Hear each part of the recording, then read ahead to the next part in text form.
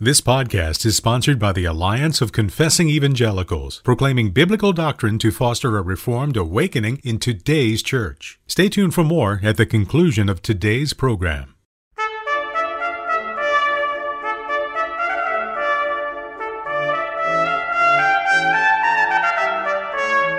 This is Theology on the Go, a brief interview about an eternal truth.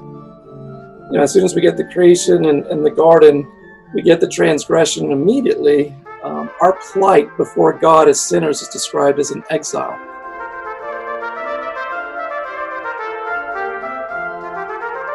Hello and welcome to Theology on the Go. I'm Jonathan Master, joined by my friend and co-host, Dr. James Dolezal. James, how are you? Well, Jonathan. We are privileged today to be joined by a colleague of mine, someone who I get to see virtually every day, who's right across the hall, Dr. Michael Morales, who serves as professor of biblical studies here at Greenville Presbyterian Theological Seminary. And we want to talk with him today about his most recent book, Exodus Old and New, A Biblical Theology of Redemption. So, Michael, thanks for joining us today. Thank you, Jonathan and James, for having me.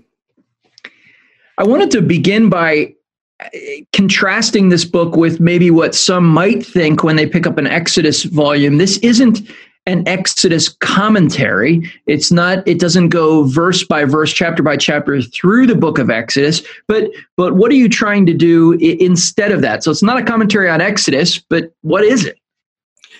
So we're looking at the Exodus motif as a major biblical theological theme.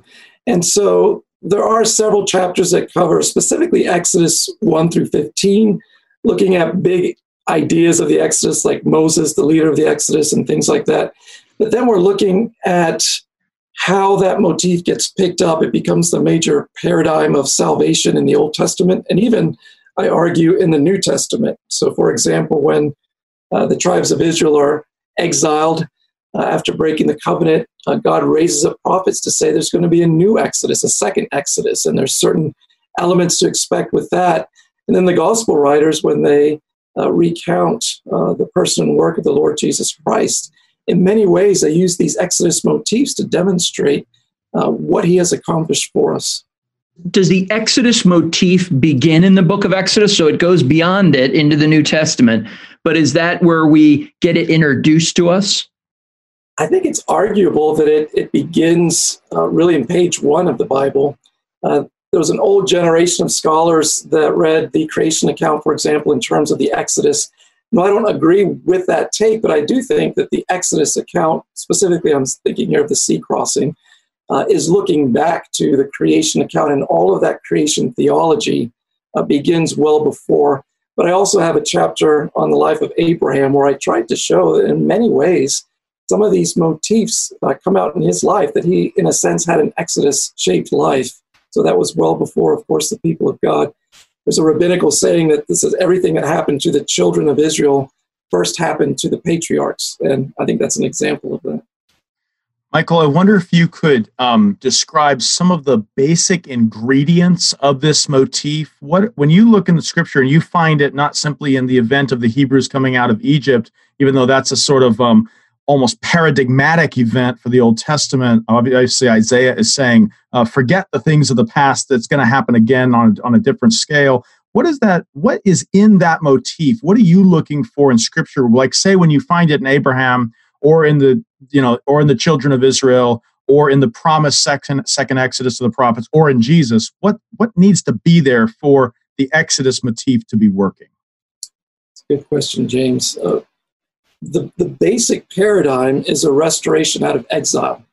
And so in the introduction to the book, I do point out that as soon as we get the creation and the garden, we get the transgression immediately. Our plight before God as sinners is described as an exile. And so we're looking for God to bring people out of exile. And so back to that chapter on Abraham, the Lord says in Genesis 15, I am Yahweh who brought you out of Ur.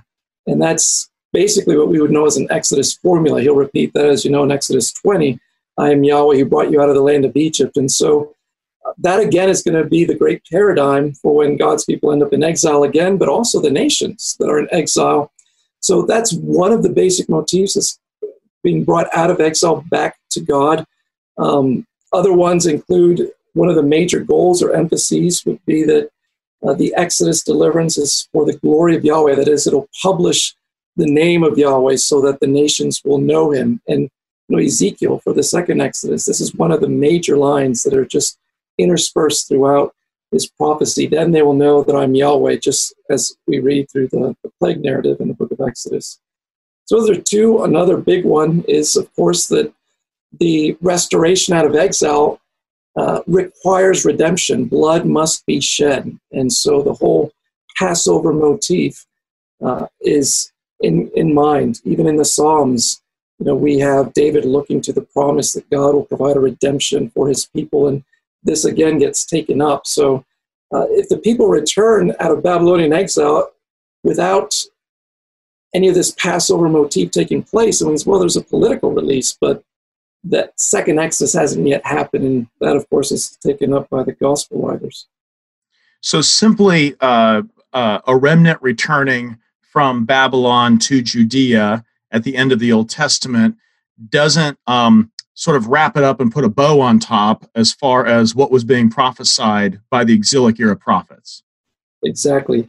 And that's actually a topic I've just been covering this past week in class in a New Testament biblical theology course. There are some who take the restoration and they belittle it. And then there's the other extreme where you have scholars say this is the full restoration. We have nothing else to hope. But I think there's an in-between here. Certainly when we read the books of Ezra and Nehemiah, we see that God's good hand was involved in bringing his people back. But certainly in this Exodus book, I list, I think, 4 or 5 expectations of the second Exodus. One of them is that the new Moses will be a new David reigning on the throne. The Holy Spirit will be poured out, and clearly these things have not happened after the restoration out of Babylon. I wonder if that does that explain some of the disconsolation and disillusion of the people at the end of the Old Testament. There's almost a sense of despairing of Yahweh because this just can't be that thing that was promised. Yeah, I would agree with that. I mean, we read about the elders who wept when they saw the second temple. The glory was so diminished from Solomon's temple. And I think that's part of God's catechism, to let them know this isn't yet the time, this isn't the fulfillment. And of course, we have the great prophecy of Daniel, where God kind of gives the further fine print to the restoration after 70 years, that it's actually going to be 70 weeks of years and closer to 500 years before some of these promises are going to come into effect. And so, God's people needed to prepare the next generation and the generation after that to, like the great message of Daniel, to persevere and be willing to suffer for your faith until that time of refreshing comes. So I'm not a Hebrew. I'm born free, and I have, I was born on a farm, and my father was born on the same farm before me. Am I in exile? In other words, do I need to come home? There's a sense in which I like to think I've got a home. Why would I need an exodus? It almost feels like I'm not in exile, but you're saying for this motif to work, there needs to be exile. How does someone who doesn't live in one of those biblical lands or in those events narrated, how does this motif of exodus come to bear for them? That's a great question. And it's one of the reasons why I risked making the book a little thicker than it normally would have been otherwise by spending more time in Genesis 1 through 11 just as a preliminary. So that universal history ends with the nations in exile, cast away from the presence of God. And that's really the great backdrop to the call of Abraham in the next chapter. So Abraham is called to bring the blessing back to the nations, that is to restore them back to God. And so, for people living in Iowa or China or Brazil, we are among the nations and we are exiled from God. And so we need to be brought back to God in this, what we call right now a spiritual exodus.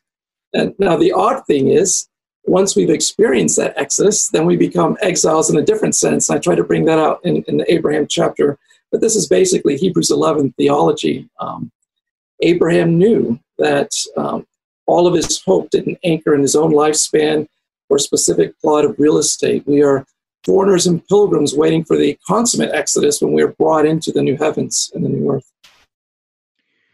Michael, you talked there about the consummation of the Exodus, and I want to get into that a little bit further, particularly with what you said earlier about the Old Testament ending on this note of anticipation, or really this note of almost mourning, given what wasn't there. But just to lead into that, you chose a few key portions of Scripture to highlight this Exodus motif. Why did you choose the ones you chose? So before we get to the consummation part, what about the steps along the way? Because when you describe the Exodus motif, there's a sense in which it's everywhere. It's all over the Bible. Yeah, it was difficult. As I mentioned, I think in the preface in the book, there's just endless monographs, studies, articles on the Exodus motif in the book of Esther and the book of Romans. So, some subjectivity here, but I decided to look at the three major movements. So the historical Exodus out of Egypt, the prophesied second Exodus, and then the New Testament, new Exodus accomplished by Christ.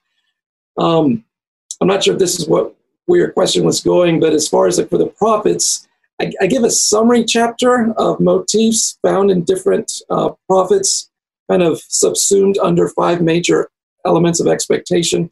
But then I concentrate 2 chapters on the book of Isaiah, because Isaiah, as one scholar wrote that I quoted in the book, he talks about Isaiah being more about the Exodus than the book of Exodus itself. There's just pervasive Exodus language from beginning to end, but also the comprehensive view that Isaiah gives us with the suffering servant leading that Exodus, is one big reason why I chose that book. And then, for example, in the New Testament, I just chose the Gospel of John. It was so rich, and again, I was quickly running out of space, and I thought that I could really accomplish everything I wanted to with the Gospel of John and the way it serves as a great lead-in to the book of Revelation. There's been, even recently, several books written about the Exodus motif, but for whatever reason, the Gospel of John wasn't highlighted, and to me, it's just a gold mine. So it was a great joy to pursue those layers in the gospel. So let's talk about that a little bit. We left off at the end of the Old Testament with the return from exile, but it's not really a full return. It's not everything that was promised, and you talked about how the Lord worked through that in a good way, but nonetheless, there was something missing. So how do those pieces get filled in the Gospel of John and in the book of Revelation? How does that consummation work itself out? Well, there's a number of ways, but just thinking about the Passover motif, so there is a chapter specifically on how Jesus is the Passover Lamb of God in the Gospel of John, and one easy illustration of that would be the bookends in his Gospel. So the opening chapter, Jesus is introduced onto the stage of his public ministry as the Lamb of God who takes away the sins of the world. So twice in that chapter, he's called the Lamb of God. And from a literary perspective, that slaps a label on him, and he's Lamb of God for the rest of the gospel. And that really comes to a climactic point when he's crucified in chapter 19. So John is the only one out of all 4 gospels that gives us that little scene where, because he was already dead, the Roman soldier did not need to break his legs. Instead, he speared him. But John tells us that was to fulfill the legislation that not one of his bones should be broken, taking us back to the Passover legislation so that we can understand the cross as the antitype, the culmination of the Passover redemption. Here, the Lamb of God has been slain, his blood has been shed for the redemption of the people of God, that the cross is the doorpost of the world. And with those 2 bookends, then, we see the Exodus theology, some of the Passover motif, but then for the resurrection, I bring out a lot of the Edenic imagery, which then goes back to the fact that humanity's been in exile ever since we've been kicked out of the Garden of Eden, and now we're restored, so that the Exodus is really into the new creation of paradise. And so those are a few. I mentioned some other aspects in that Gospel of John chapter, but it's pretty rich. I don't know if you had anything else in mind. No, I think I was trying to anticipate our listeners' question when we got to the end of the Old Testament. Like, so not just how are we partakers of that Exodus today? That's a critically important question. But how does the Bible kind of finish that story using those Exodus elements? Yeah, so we see what we might call the spiritual Exodus for the church. It's a literal Exodus for Christ. He dies to this old creation. He suffers the judgment of God as a substitutionary lamb, but he's resurrected as a new creation and then ascends to the paradise of God's presence. But again, we experience that spiritually now, but yet the Bible story leads us on to the book of Revelation, where a lot of the same themes, Jesus, after all, on this common appellation for him, the book of Revelation is the Lamb slain. And we read about him being worthy because he shed his blood to restore the nations unto God. And then, of course, chapter 21 and 22 ends with that glorious fulfillment of the promise in Isaiah 2 of the nations streaming to Zion, which really then, again, is a reversal of the Tower of Babel, where the nations are being scattered from God's presence. But in Revelation 21 and 22, we see the nations flowing into the New Jerusalem, and 21:3, the fulfillment of the covenant. Behold, the tabernacle of God is among humanity, and God will dwell with them. They will be his peoples, in which that really is the culmination of the Exodus movement. So God's people are delivered out of Egypt and brought into this covenant relationship with God, restored to fellowship with him, where he's dwelling in their midst. So that's really the way the Bible ends, the fruition of the salvation that Christ as our Passover lamb accomplished. As you work through this, you've taught Pentateuch any number of times, and obviously this book goes beyond the book of Exodus in the Pentateuch. It's exploring a biblical theological theme. But were there sort of aha moments along the way for you where you saw this in places as a more pronounced theme than perhaps you had before, or saw implications of it in a more pronounced way? Yes, unfortunately, I'm awful at recollecting spur of the moment, but the whole, to me, writing is a process of learning, and even ideas that I already knew and even been teaching, once you get into the exegesis and you see kind of the depth of it, I was just filled with wonder and worship really all along the way.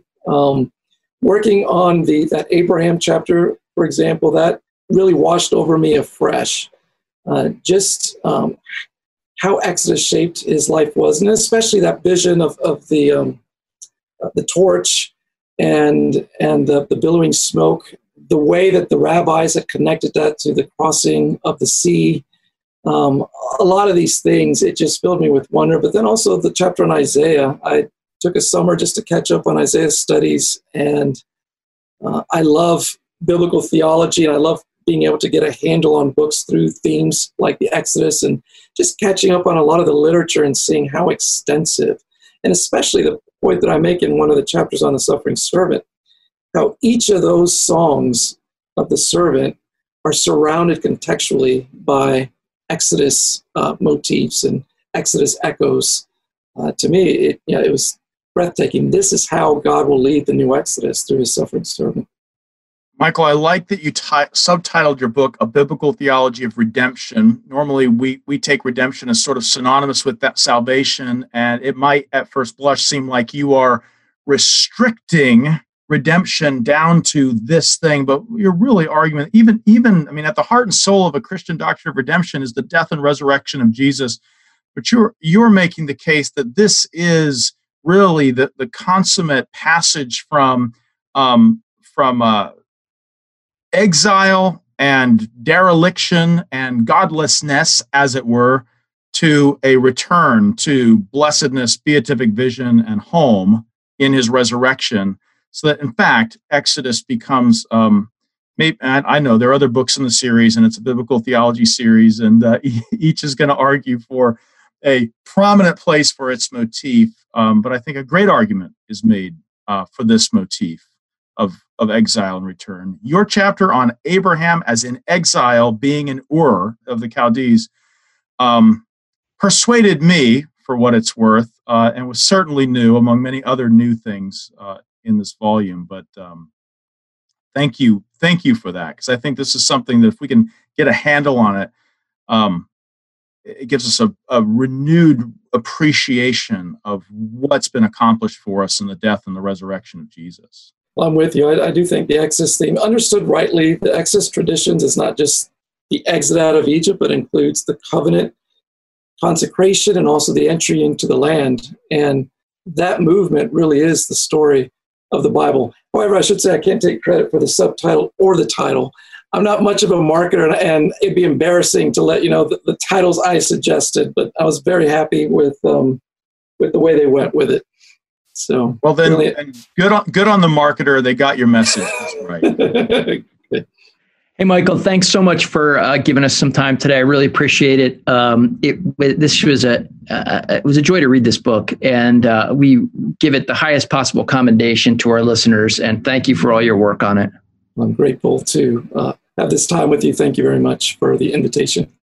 Jonathan, I think this is a book I would put, I was reading again in it the other night, and I thought this is a book I would put in anybody's hands. It's literarily excellent. You and I have talked about this, that Michael is a gifted writer. I mean, anyone who loves Dante has got to have a literary flair, and he's a good writer. But more than that, I found this book not only informative and enriching in terms of my understanding, I found it personally edifying as devotion. We're talking about people without God in the world being brought near to God to dwell with him in beatific vision through the death and resurrection of Jesus, and not in a platitudinous way, but in a biblically rich and textured way. I felt like it was refreshment and nourishment all at once. I guess that's the highest praise I could give it. Well, no, I agree. I mean, and it's, you're not alone. I had the same sense when I read it. And, you know, I was just with some folks a few nights ago, and they unsolicited, they don't know Michael. They said much the same thing you did. And he has this remarkable ability, not just as a writer, although you're right about his writing gifts, but a remarkable ability to show the roots of these grand theological themes that have everything to do with our salvation as sinners. And he shows the deep roots of them throughout the biblical text in rich ways that are exegetically informed and, immensely valuable. So I'm with you. This is a book that I think can really fan the flames of renewed interest in the Scripture. If you're reading the Bible and feeling like you've got the message nailed, and that there's nothing interesting to receive from the text, a book like this reminds you that the Bible is a deep well of spiritual and intellectual nourishment, and it could just revive that interest in you. Yes, I think that's well put. I think it will revive that interest in anyone who cares to go deeper in their understanding of scriptures. And also, although this is maybe less prevalent, occasionally you can meet people who, because they are so enmeshed in the text of scripture, and rightly so, they sort of think, this theological stuff, these grand theological conclusions are, so far removed from the Bible that I love. And what books like this, and there aren't many of them, do, I think, is show you how diving deeper into the Bible actually takes you higher theologically. Yeah, amen to that. Well, thank you for listening to this conversation that James and I were able to have today with Dr. Morales. If you are interested in this book, and you should be, you can go to placefortruth.org. Go to the Theology on the Go link, and there'll be a place for you to enter your information for an opportunity to win a copy of this book of Dr. Morales's Exodus Old and New, A Biblical Theology of Redemption. We're grateful whenever we hear from listeners.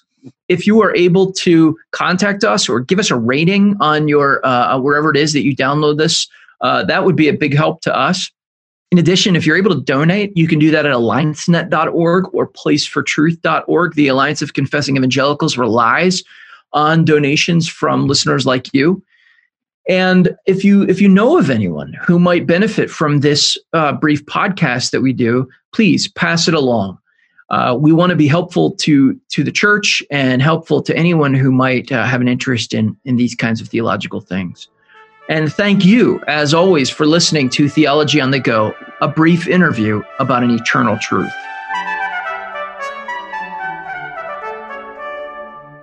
The Alliance of Confessing Evangelicals is thankful for your partnership. With your help, we continue to uphold solid biblical doctrine and equip Christians to do the same. The Alliance is a working coalition of men and women from diverse backgrounds who share a common passion for the truth of God's Word. With your prayerful support, we continue sharing that Word with those who are lost and encouraging the church with solid biblical teaching through broadcasts, publishing, and events. The message we proclaim is one of ultimate hope, which originates not in man, but in what God has done for us in Christ Jesus. It's the kind of hope that increases our joy and changes lives. Please prayerfully consider supporting this proclamation of hope to a world that desperately needs to hear the gospel of Jesus Christ. Join us. You can make a gift online at alliancenet.org/support.